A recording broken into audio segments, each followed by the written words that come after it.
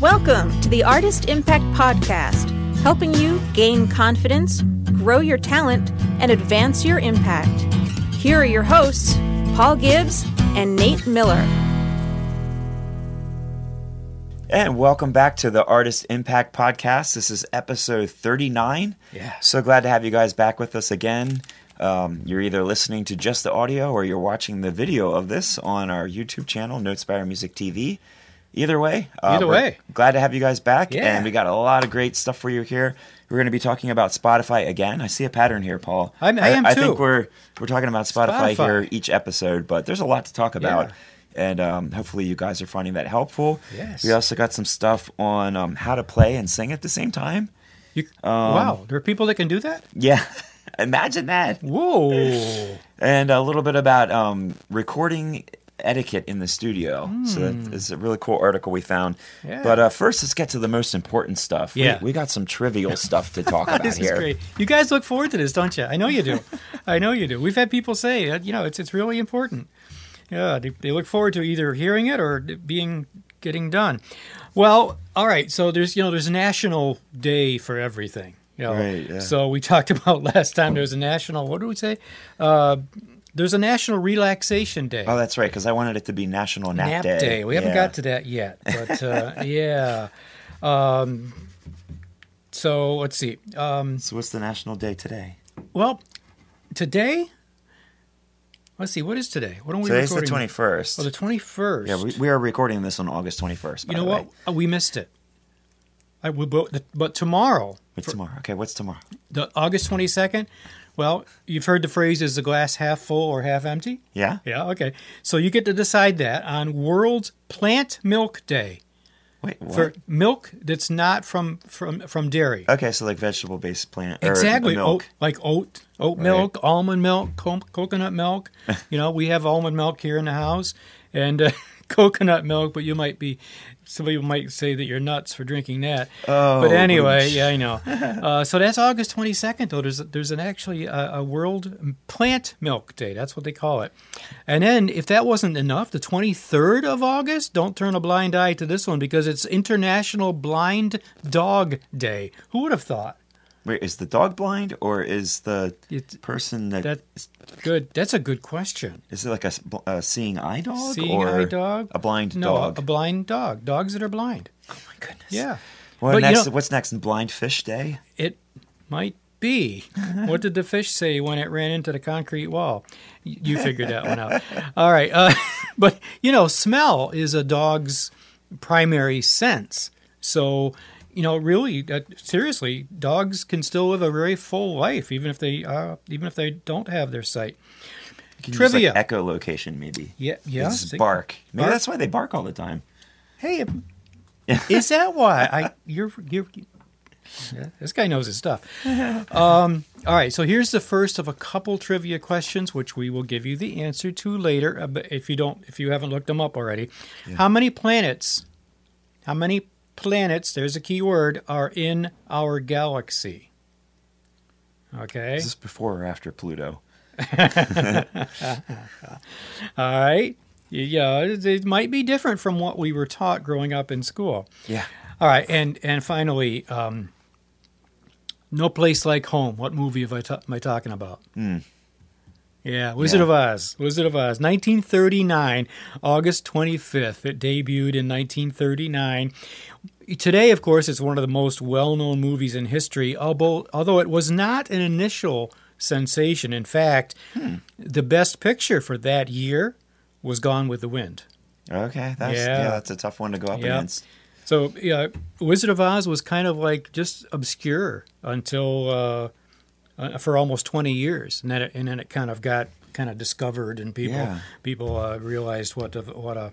Yeah, and I remember every year it would come on. I don't know if it was always the same time, but I just remember being like out, shopping somewhere with our parents and be in a store that had TVs, and you could see that it was playing, and I would beg them to rush home because I wanted to see it. Yes, you guys. Every year they would air that on TV. So you guys remember TVs being on in appliance stores? Yeah. The TVs were on. Yeah, how about the first color TV? Yeah, well, I don't remember that, but yeah. Well, I'll give you another trivia question. For those of you that are Major League Baseball fans, when was the first televised? It was a doubleheader. When was it? When was the first Major League Baseball game televised? What year?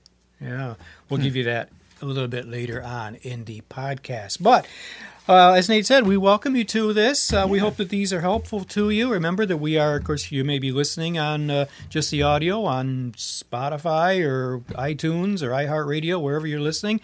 You can come back and listen if you want to check the rest out later on, or you want to come back and hear it again. Please and please let somebody know that, hey, there's these two guys that do this podcast, and they really do great trivia, and they do other stuff too. It's really good.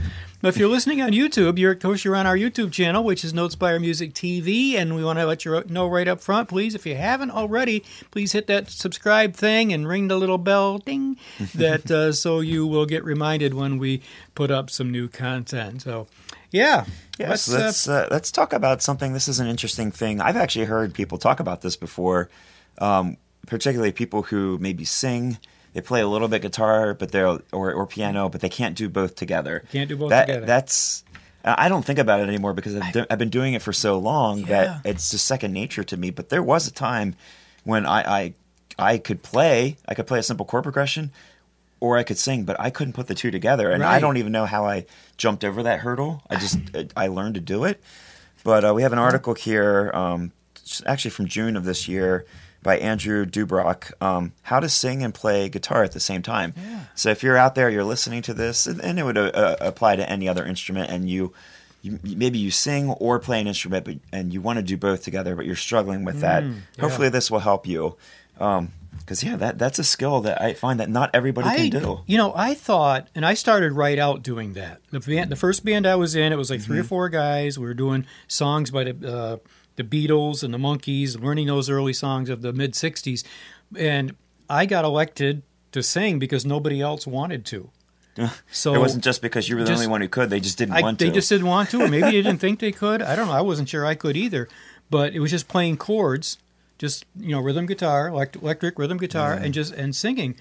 But I always thought, what I think about is bass players.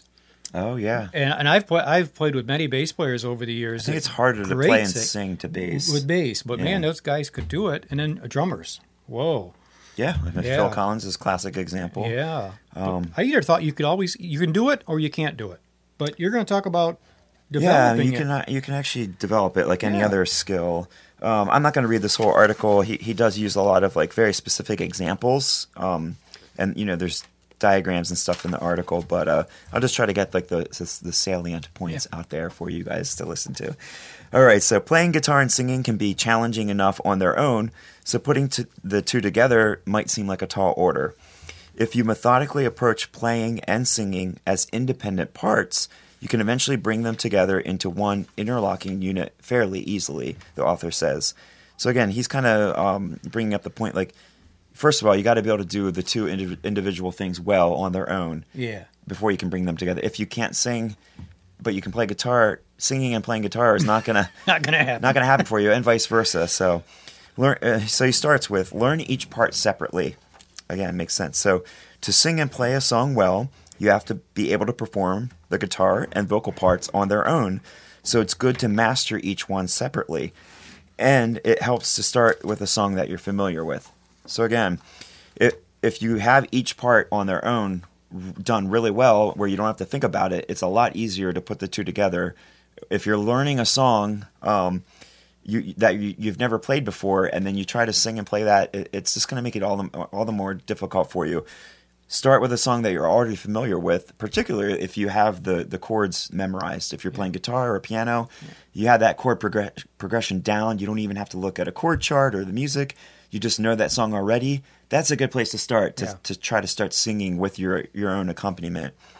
That familiarity, he says, will help you focus on blending your guitar or piano and voice instead of learning a new song. So you don't want that extra added stress of trying to learn a new song to put these two together.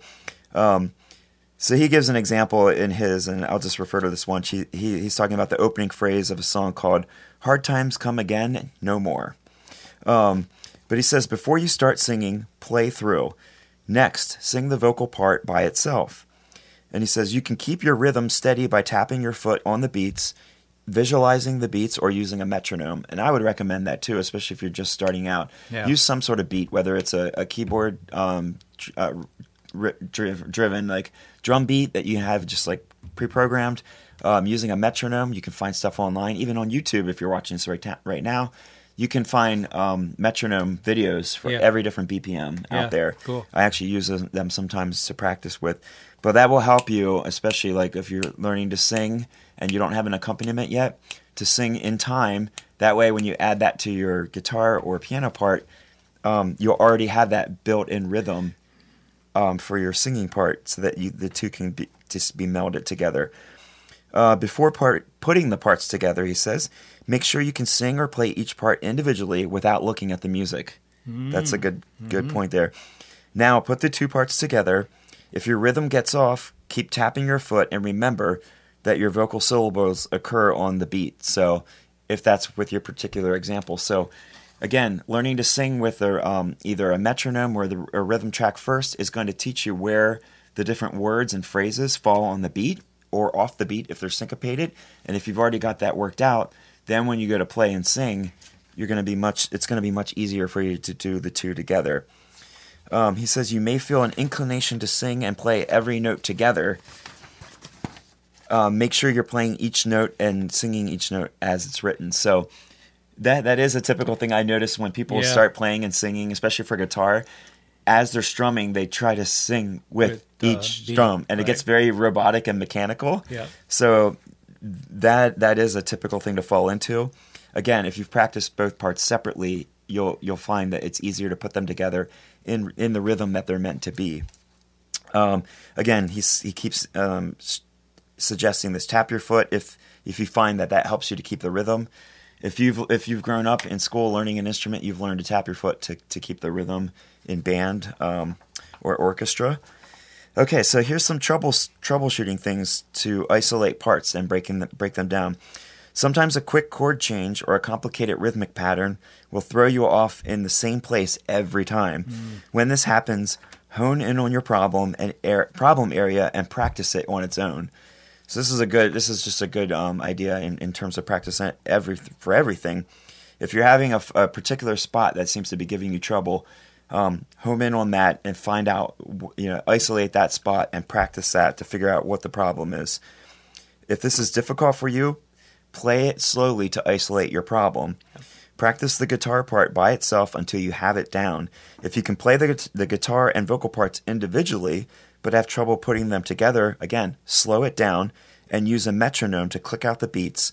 Find a tempo where you can play the parts together. So if you can't play and sing the song up to speed, even though you can do both parts individually, slow it down with a metronome and start slow and then build up to the actual speed of the song that you need it to be. Good idea. So here's another scenario.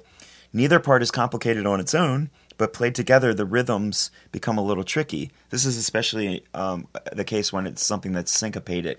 So you have things on the offbeat or the upbeat. Again, he says, isolate and troubleshoot what's going on. Use a metronome and then build things back up to speed. If these passages prove too difficult, try simplifying either your strum pattern or your vocal part. So maybe the strum pattern is very tricky. There's a lot of syncopation, or it's very like a very fast, kind of relentless strumming pattern, and you can't sing along with that.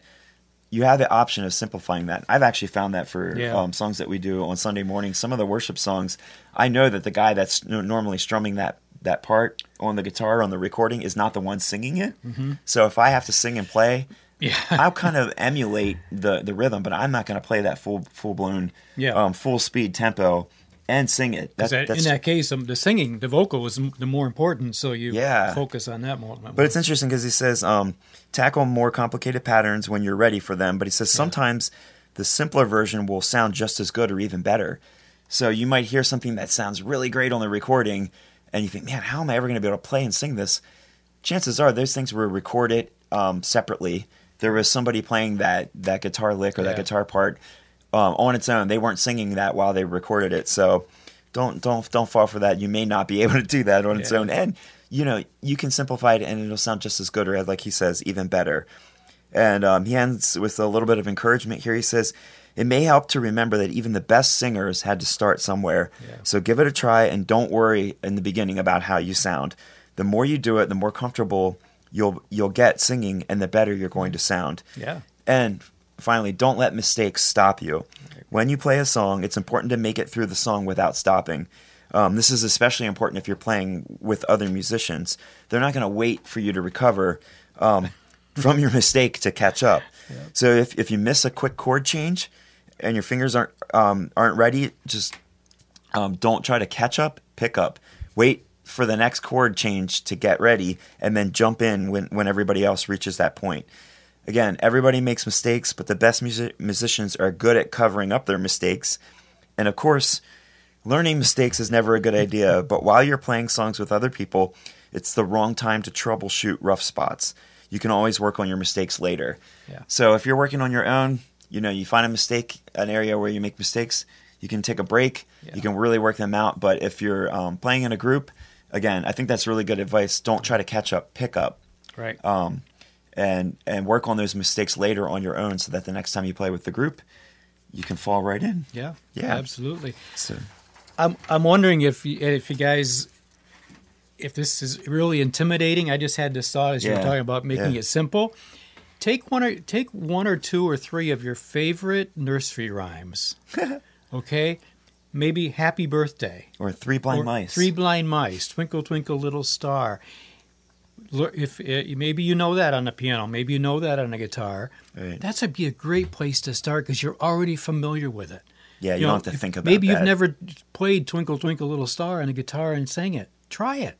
You're so familiar with it, I'll bet you'll find you can do it. And it's a place to start. Yeah, that's a good idea. To start. Start, like he says, everybody has to start somewhere. Start simple and slow, and then work your way, build your way up to full speed. Yeah. But yeah, it is interesting. Like I said, I've met so many people who say they can either sing or play, but they can't do both together. Can't do both, yeah. And I forget that, like he said, everybody starts somewhere. And way back when I first started, I probably couldn't do both either. Yeah. And just from doing it so much over and over again, you finally absolutely you figure it out. But hopefully, some of this article. Again, I was kind of picking and choosing because the article was a little bit more lengthy, but with more examples.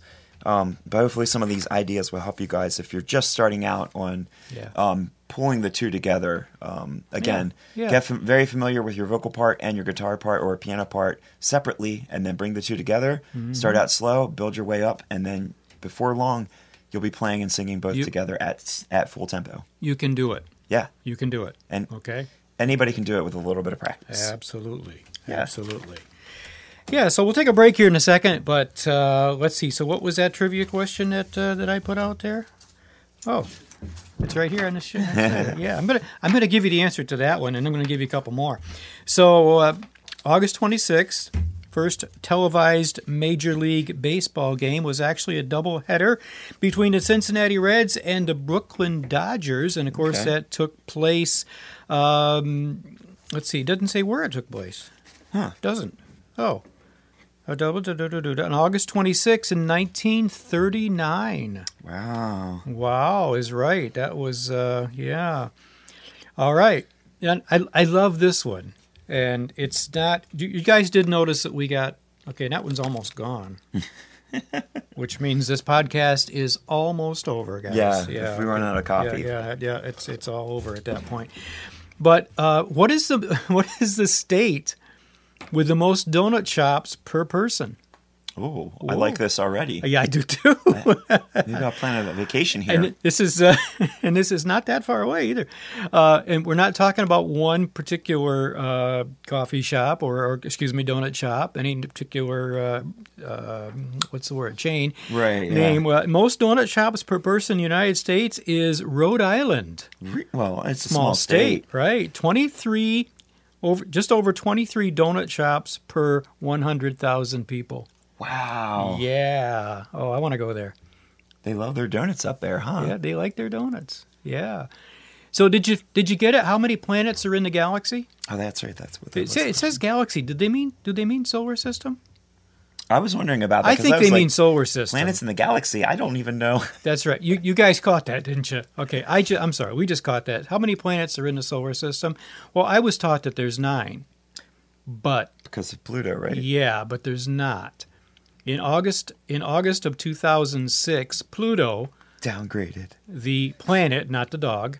Yeah. Was demoted. Yeah. Demoted to a dwarf planet. Why? Because of its inability to clear neighboring objects out of its orbit. Huh.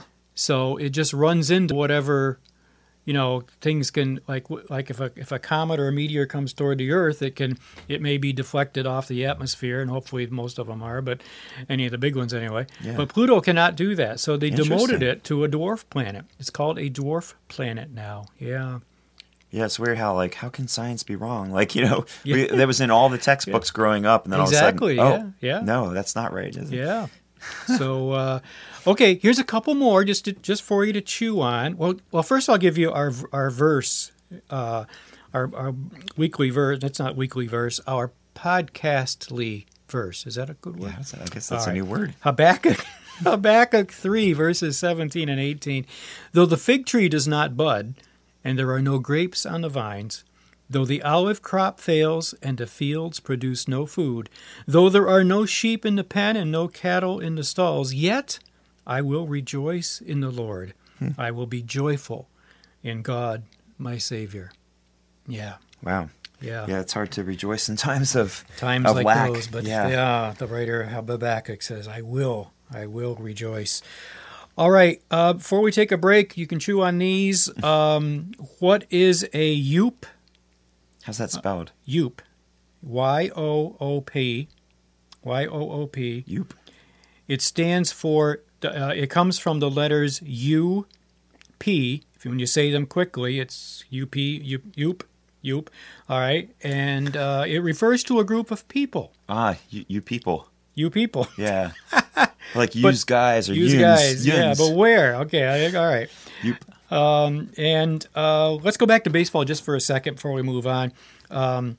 What was the first baseball team to include numbers on the front of the jersey? Oh, they didn't always do that. Yeah, no, they didn't always do that. Like Note Spire. But we have, Anyway, what was the first team to put numbers on the front of their jerseys? All right. Interesting. We'll come back in a second. We're going to talk about Spotify some more. All right. Yeah. We'll be right back. This podcast and a portion of the programming on WNSMDB Note Spire Radio are sponsored in part by MTS Management Group, specializing in full-service artist management, publicity and promotions, and social media campaigns. MTS Management is on the cutting edge of today's new music business. To learn more, visit mtsmanagementgroup.com.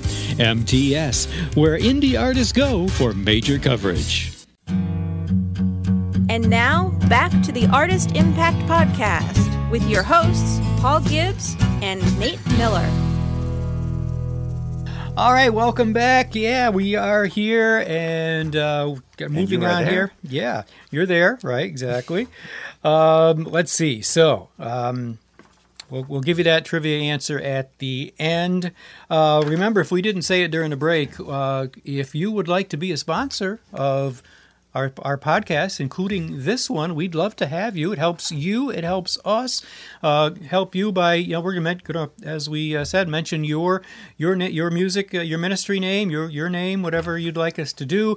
Contact information, and you'll be mentioned on this podcast and our other two podcasts, the Just Got Music Hour and the Artist Insight Interview Podcast, and also on WNSMDB, which is our 24/7 Note Spire Radio internet station. You'll be mentioned every day, many times throughout the day on that. So for more information on how to do that, go to notespiremusic.com, click on services, scroll down, and it's all right there. Yeah, we'd love to have you as a sponsor.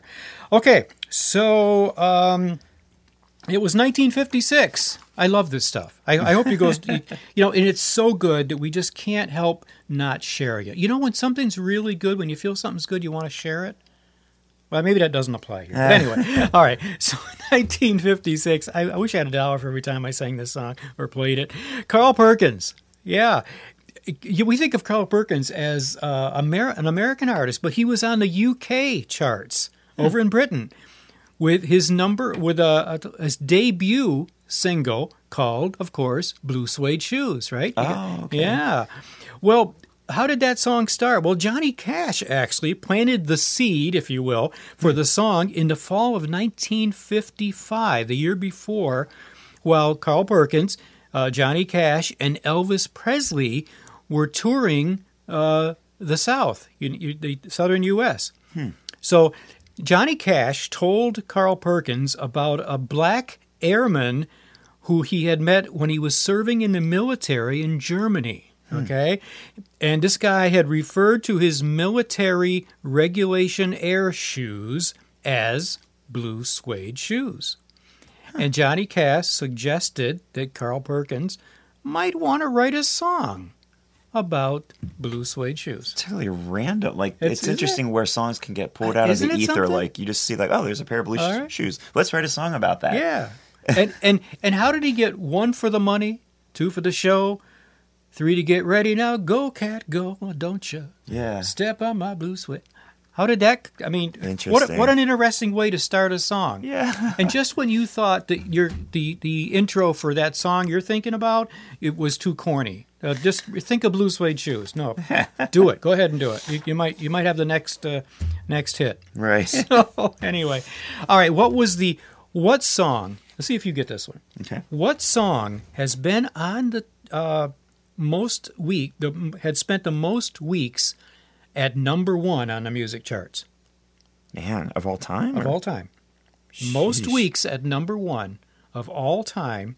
It was on the charts for 19 weeks. My guess would have been Christmas song. White Christmas? White Christmas. Bing Crosby. It's not White Christmas. I know it's not, but I'm hoping it's something like Meatloaf, like I would do anything for love, but I won't do that. Oh, that was probably up there for a while. It's like such an epic song. Yeah, I know it. Well, I'm going to go ahead and give you. We're going to save with the other the Jersey one for after till we get done. But I'm going to give you this one because here's one. The couple runners up here. 14 weeks at number 1 was "I Will Always Love You" by Whitney Houston. I got sick of that song. That was on 14 weeks. 16 weeks was a song from Titanic. Louis Fonsi and Daddy Yankee featuring Justin Bieber. The song was Despacito. Oh, yeah, Despacito. I didn't realize it was on the charts that long. I didn't either. Wow. That's a modern song. Like recent. Let's see. Is there another runner-up? There is. It's called "One Sweet Day" by Mariah Carey and Boyz II Men. I think that's going back to the 90s. Yeah, it's going back a ways. I think that was like 18 weeks on the charts. Wow. But the number 1, 19 weeks on the charts, was by Lil Nas X, or Lil Nas 10, the Roman numeral X, featuring none other than... Billy Ray Cyrus. Billy Ray Cyrus. I know what song this is. Old Town Road. Yep. I can't believe that. Of all time. 19 weeks. Wow. And that's such a meme song. I mean, it became such a hit. Yeah. Oh, my goodness. Yeah. Anyway. You guys need to write some better music and get it out there in the charts. Please. Please. And to help you do that, let's talk about Spotify. Yeah. All right. Speaking of charts. All right. Speaking of charts is right. Now, how to do a lean, mean promo campaign. I see what you did there. Yeah. Or a lane main promo campaign. Yeah, the rain in Spain falls. Okay, never mind. On the plane. Well, as we know, all right, let's get serious for a second. Maybe 2 seconds. Music promotion, as you guys know, and we do too, it takes a lot of time and effort, which a lot of us just don't have a lot of that time or the energy to put into it at all. Right. But there's a lot of things we can do to promote our music. So, but at some point, the law of diminishing returns applies. But let's not worry about that right now. Not yet. Because we're not there yet. Okay. So here's a few simple steps you can take to maximize the impact of your release online. Now, these steps are designed for, let's say, time poor. You don't have a lot of time, and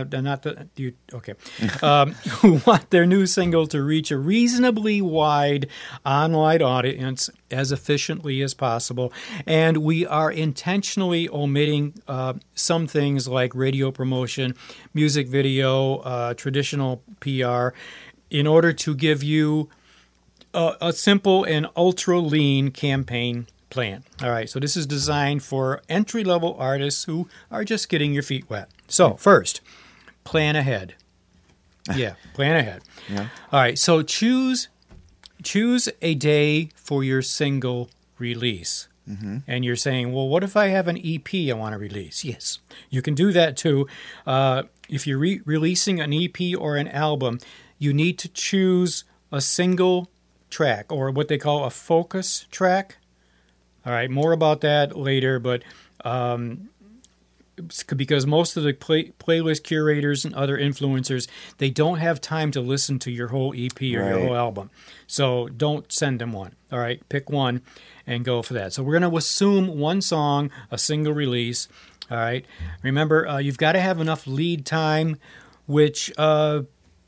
most releases come out on Friday, but if Friday's not working for you, feel free to pick any other day of the week. Circle that date on your calendar and make sure that you can set aside a few hours on that date to focus on your release. So, 4 weeks, all right? 4 weeks before release day, you want to upload your single via your preferred aggregator, okay? Not aggravation, although that may come too. Yeah. Set your release date, okay? You need 4 weeks of lead time to really give you enough time to implement your campaign efficiently and deal with any, unexpected events that come up along the way. So set up your band's Bandcamp and SoundCloud accounts. Have you got those set up? If not, do it. All right, but don't publish your single yet. Set up your Bandcamp and SoundCloud. All right, make sure that you've got a Facebook page, a Twitter account, and, of course, an Instagram account. All right? Don't use your personal accounts. Have a dedicated musician page or a band page. Yeah, you really should. It's not that hard to set up another one, and it's really it's like we're building a foundation here. And I think you're going to be a few steps ahead if you do that now. Set up these pages for your music.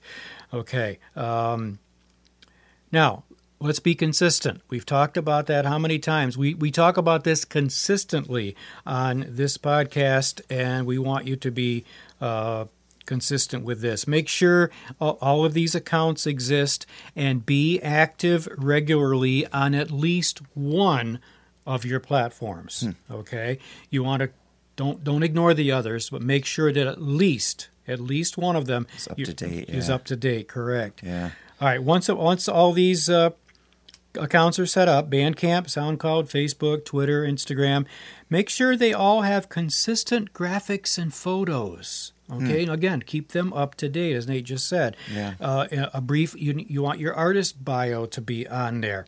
And you also want it to look the same across all your platforms. If each one's different, it's very confusing. That's right. And people won't recognize you. Yep. If you haven't got a logo, don't go spend a fortune on a logo right now, but at least get a consistent look, coloring. If you do have a logo, then great. Make sure you're using that. Yeah, be consistent. Put it on a T-shirt. Yeah. All right. Okay.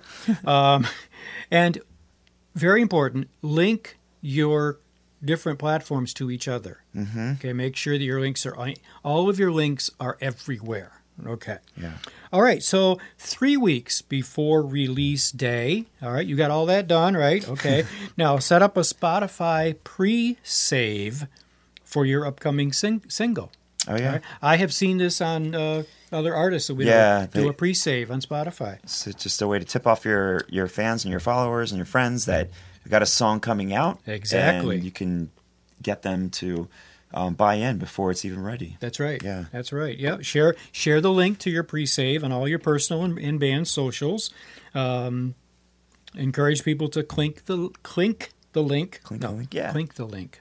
Okay, click the link to pre-save your single on Spotify. All right, and then again, we're talking about 3 weeks here. Search for Spotify playlists that would be a good fit for your song. Yeah, and then start compiling a list of curators, all right, to pitch to on your release day.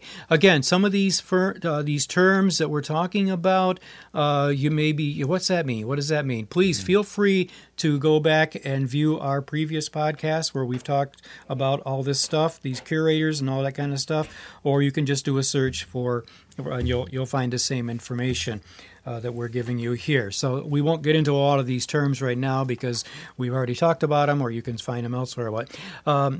Start compiling a list of curators, all right? Most blogs and artists and indie labels and companies, etc., they can all be found with a Google search. Now, regular Spotify users are easiest to find on Facebook.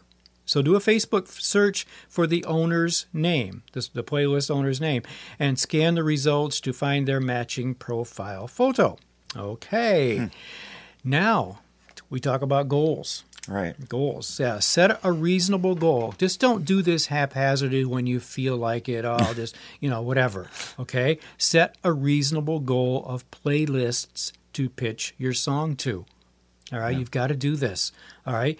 Do as many as you feel capable of pitching, or stretch yourself and maybe set the goal for a little more than you feel like you can do. Yeah. We recommend targeting at least 100 relevant playlists. More is better, as long as the playlists are a good fit for your single. And this says most successful artists, they will pitch to between 350 and 500 playlists for every single that they put out. Wow, that's a lot of playlists. That is a lot. But you know what, friends? This may seem very daunting to you, overwhelming. But my guess is that when you get started, once you get rolling and you realize how to do it, it's going to be pretty easy. Almost becomes like a template, Yeah. Exactly. Yeah.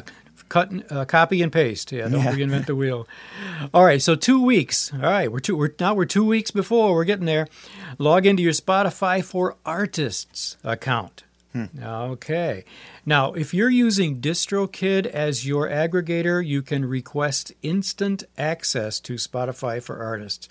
Make sure your Spotify profile has an up-to-date bio. We talked about this, photos, and social links. All right.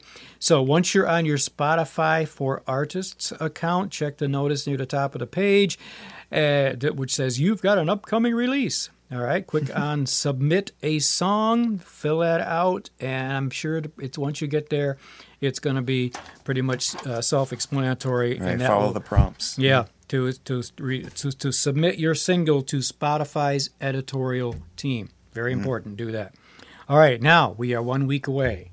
All right, now you upload your single to Bandcamp and SoundCloud, but don't publish it yet. All right, SoundCloud's going to let you schedule a future release. Bandcamp requires that you hit publish manually on the day of release. Oh, okay. So don't forget to go back on the day of release. Include your description, your production credits, lyrics, any relevant genre tags. All right, now, here's one. I didn't know about this. Submit Hub profile. Create a Submit Hub profile. All right. Google that and find out about that. Buy some credits and get familiar with the interface. Don't submit your song quite yet to that. And review the genre categories to decide which category your song best fits into. All right. Check that out. We're not going to go into a deep dive on that one right now. Submit Hub, though, is the link. Okay, remind people via your personal and band socials that your new single is coming out soon. Let people know. Yeah, we got a week to go, folks. And remember that pre-save link that you told everybody about on Spotify? post it again. Good idea. Post it a couple of times during that last week. Yeah. All right. Because people may not have, repetition is great, consistency and repetition. And people may not have, when the first time they saw it 3 weeks ago, they may have said, yeah, I'll do that. I got time. Yeah, I got time yet. Yeah. And then they forget. And then they forget. Right. So put it back in their face a couple of times during the final week.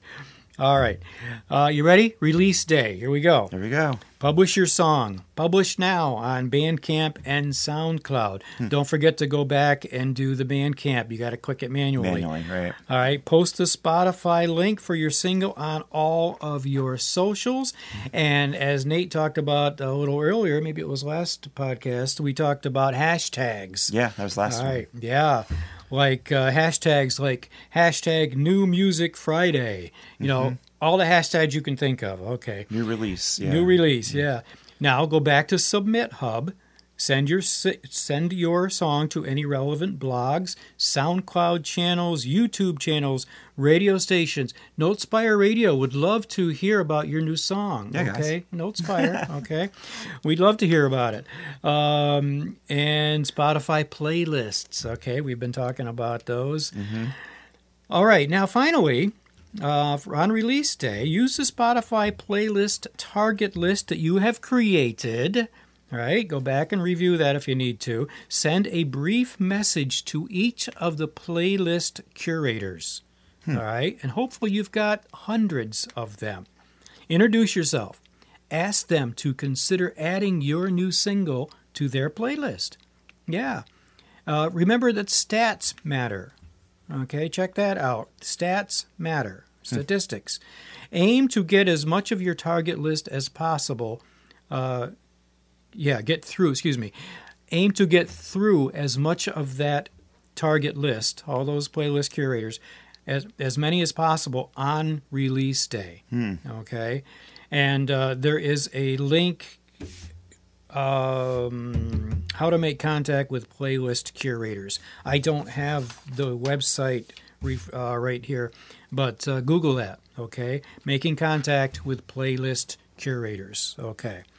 Finally, let's wrap this up, put a bow on it. After release day, monitor. Don't just give up, friends. Just don't move on to the next song quite yet.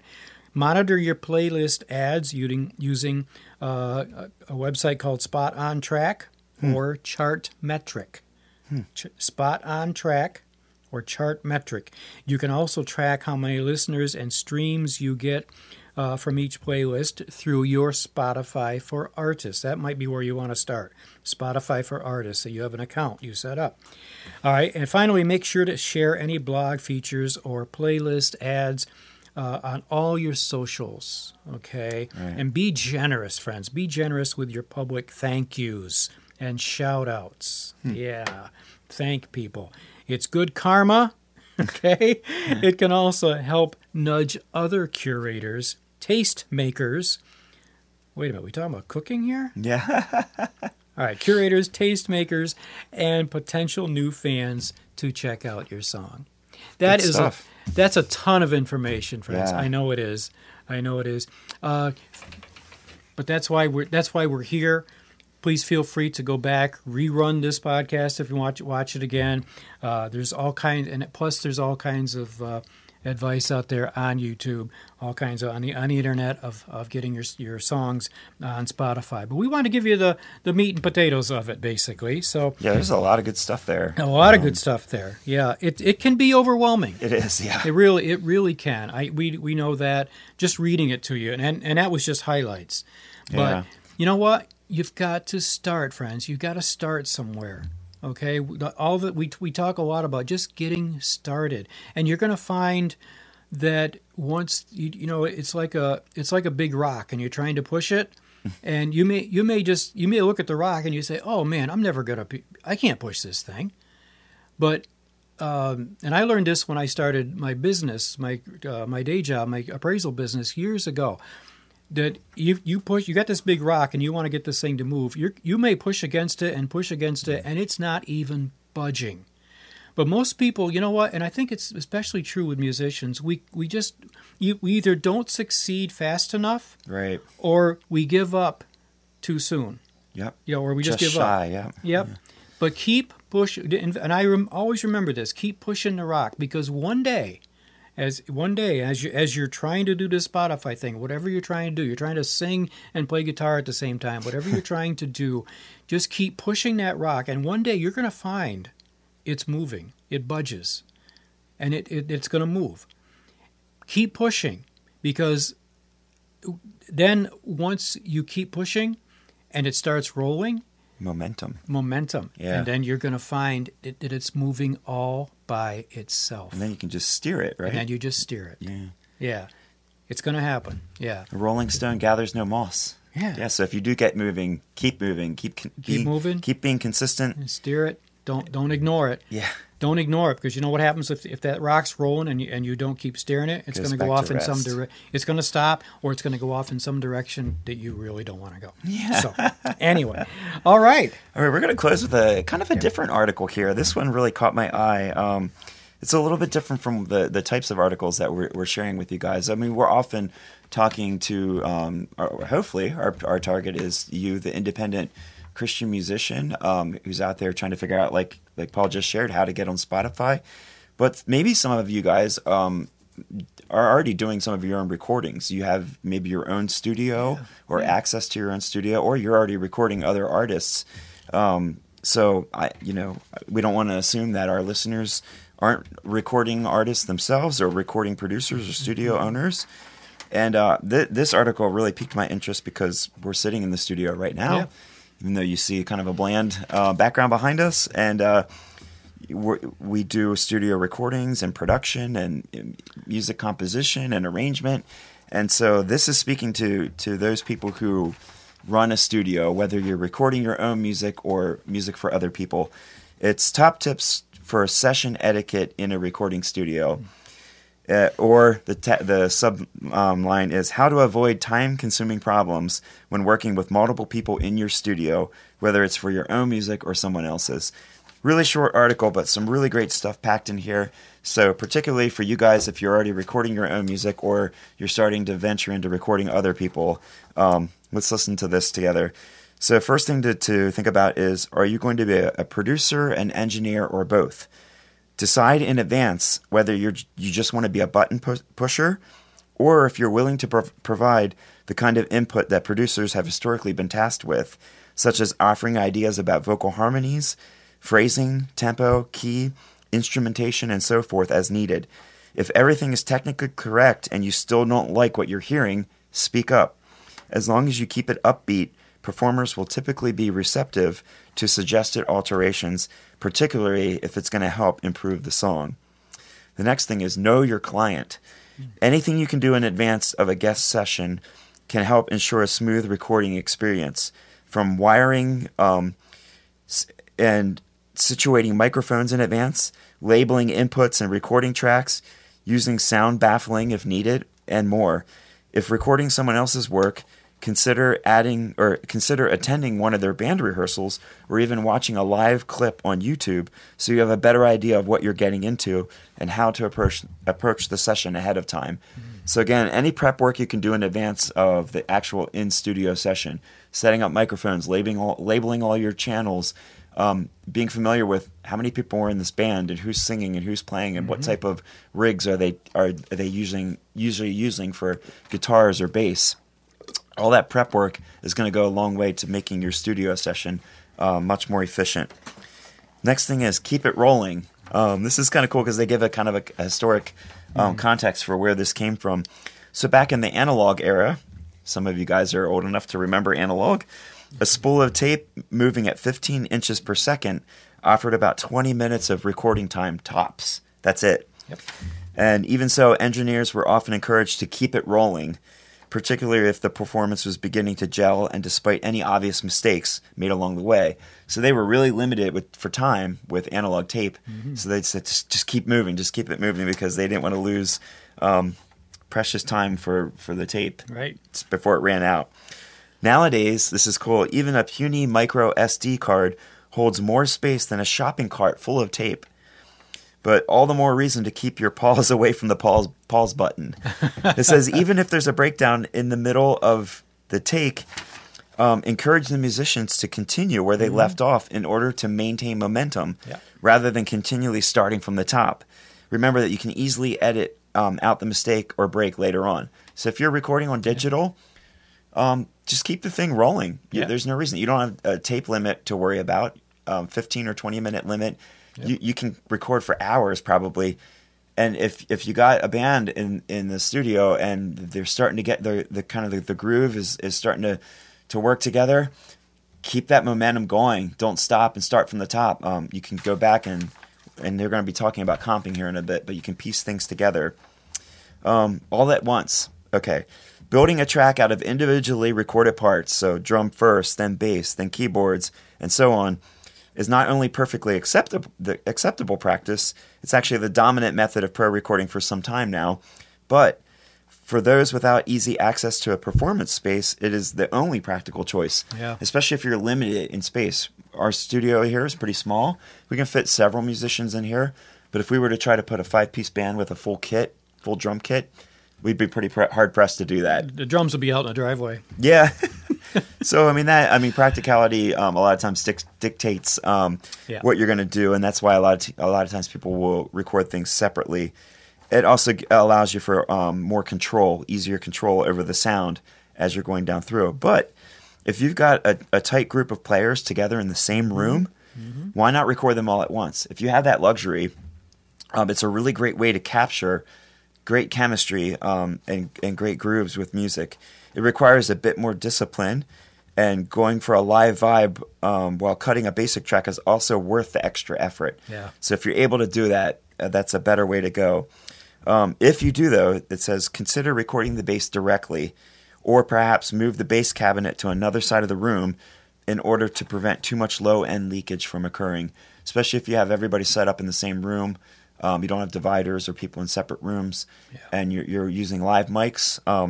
Be aware of that. You're going to get leakage from different instruments into the mics. And drums too. Drums too. If you can put a enclosure or something around the drums. Yeah. Finally, he says, be positive no matter what. So as mentioned previously, a good studio operator is both a sound technician and a people person. If you're dealing with, again, you're not doing music for yourself. If you're dealing with other people, you got to be a people person. You might be a whiz behind the console, but it won't matter much if you come across as impatient or condescending or both during a recording session. If a singer is struggling to hit the high notes or the lead guitarist isn't finding the groove right away, offer some encouragement and calmly explain what might make it better on the next try.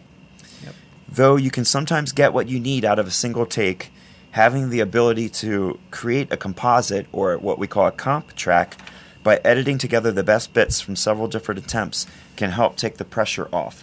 So if you are working with a young or inexperienced artist, or even an experienced one, sometimes we have off days, and they're just not nailing the parts that they need to, it can be very frustrating. It can also be very overwhelming. If a person's having an off day and they feel a little pressure because they're in the studio, especially if they're paying by the hour or whatever, however you're working your studio, that can totally kill any kind of momentum that they had for the project. So offer some encouragement, and if they're really feeling the pressure to get something on one take, tell them, we can do this in pieces. Let's do this. Let's comp this thing. Let them put their best performance out there, even if it's 2, 3, 4 multiple tracks, and then you can cut and paste the best performances together into one composite track so that they can get not only the best product, but the best sound that they possibly can do. There are very few artists out there, although we've worked with a couple who have nailed it on 1 or 2 takes from top to bottom, top to finish.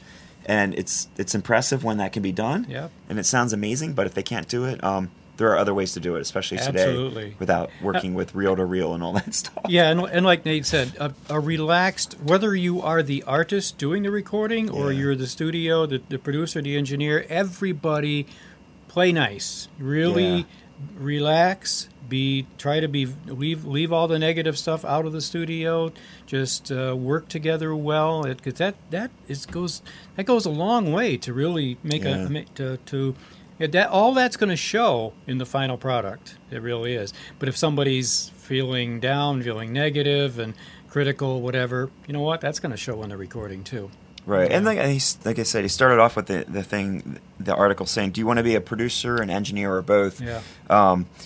Some of you might just be utilizing your equipment or your space and allowing people to come in and record. And like you said, you'll just be a button pusher. You're just there to be the sound engineer and to record them and give them whatever effects that they want and set up the microphones and stuff. And that's fine. But if you are if you already are a producer or you're looking into getting into music production, yeah, you're going to have to know how to do that, how to kind of coax or coach the best performance out of each person, whether it's vocally or instrumentally, to serve the song the best. And that's what it's about, that final product, hearing the best possible song that you can produce. And you as the producer are key to that. You're going to have to help the band to get that because they're going to be very focused on their part, singing and or playing. And you as an outside ear, outside observation, a point of angle, or even the experience that you're bringing into it are going to be able to help the band do much more than they can do on their own. Right. Yeah. Right. Amen. Yeah. This is great for us. Even like I said, this really piqued my interest because this is what we do here at Notespire Music. Yep. We're a music studio. We record artists and produce music, our own and also other people. So there's a lot of great things here to really think about. Yeah. Yeah.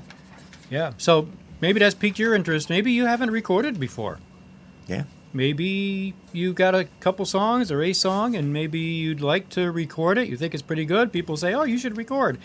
Get a hold of us. We'd love to talk to you about that. info@notespiremusic.com is our email. Just go to the website. You can find out more right there. And when we've worked with artists who have written songs but don't really know how to produce them. What's gonna make those songs sound their best? So we do that here as well. All right, that's another area where the producer would come in and make suggestions like, oh, we should add, another instrument here, or backing vocals, or harmony parts, or something. Whereas like you said, the original singer-songwriter, they might just have a simple melody and a chord progression. Right. Right. And then how do you turn that into a fully produced song? Yeah. So you might be on the fence about that. So hey, get a hold of us. Yeah. All right. So let's see. So I think we have a trivia question to answer here, don't we? I didn't forget this time. Yeah. But thank you anyway. All right. Well, it was 1952, and the Los Angeles Dodgers were the first baseball team to include numbers on the front of the jerseys. You got to wonder what was the thinking behind that. Like, if it had never been done before, like now that's just like expected. Right. So I wonder who came up with that idea. That's a good idea. Google that. Let us know. It's comments below. Well, YouTube. Yeah. How about Yoop? What's a Yoop? Yeah. Well, Yoop is the way you say the letters UP, and the letters UP stands for the Upper Peninsula in the state of Michigan. Okay. Yeah. It's actually in a dictionary. Believe this?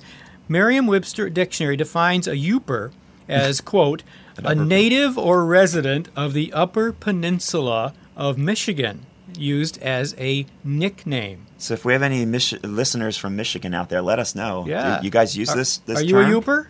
Are you a Yooper? Yeah. Are you a YouTuber or a Yooper? Yeah. Okay. You're right. Okay. Yeah. So anyway, now you know, and you may still not care, but at least now you know. It's a very regional thing. I had not heard that before, but exactly. Yeah. All right. I think that's all we've got for you this time. We went a little long this time, but that's okay. Hopefully, a lot of good content for you guys, and make sure that you're checking out the YouTube channel. If you're listening on just audio on Spotify, iTunes, wherever, to the podcast, remember that there is a video version of this on our YouTube channel at Notespire Music TV, where you get to see our smiling faces. Basically the same thing, except for wearing Notespire t-shirts. With the Notespire t-shirts. Yeah, it's really cool. If you'd like a t-shirt, just let us know. Okay? Yeah. If you're a Yooper, maybe we'll give you one for free. Maybe not. I don't know. But you got to prove that you're a Yooper. You got to prove it. Right. Show us a road sign in the Upper Peninsula or something so we know that you're actually there. Yeah, right. What else we want? Follow us on social media. We're on Facebook and on Instagram. You mentioned the website, notespiremusic.com. how about, we didn't say this last time. You want to tell them a little bit about WNSMDB, Notespire Radio? Well, if you like internet radio, or even if you don't, you should. Internet radio, yes, WNSMDB, Notespire Radio is, it's been on the air for over 4 years now. We are at notespireradio.com. If you're listening on your phone, there's a couple of apps. We will give you one of them. It's called Live 365, LIVE 365. Download that free app onto your phone. Use it to search for Notespire Radio. It's spelled just like it's on the T-shirts, except it's not. Oh, yes, it is. Okay. If you're listening, it's NOTESPIRE, and you can listen to Notespire Radio 24/7 on the internet. Yep, where we feature artists just like hopefully some of you out there, independent Christian musicians. Yeah. Got a lot of other great content on there. In Touch with Charles Stanley. Yep. Other devotional elements. A lot of devotionals. Yeah. Just some great radio and independent. We really feature independent musicians and artists. So that's one of the ways that sets us apart a little bit. Yeah. And if you'd like to submit music, please, info@notespiremusic.com. Send us your music. We'll definitely consider it. All right. Let us know what you think, guys. If you're on YouTube, leave us a comment below. Let us know topics that you want us to talk about in future episodes. Yeah, we love to do this. Yeah. So, hopefully we will be able to help.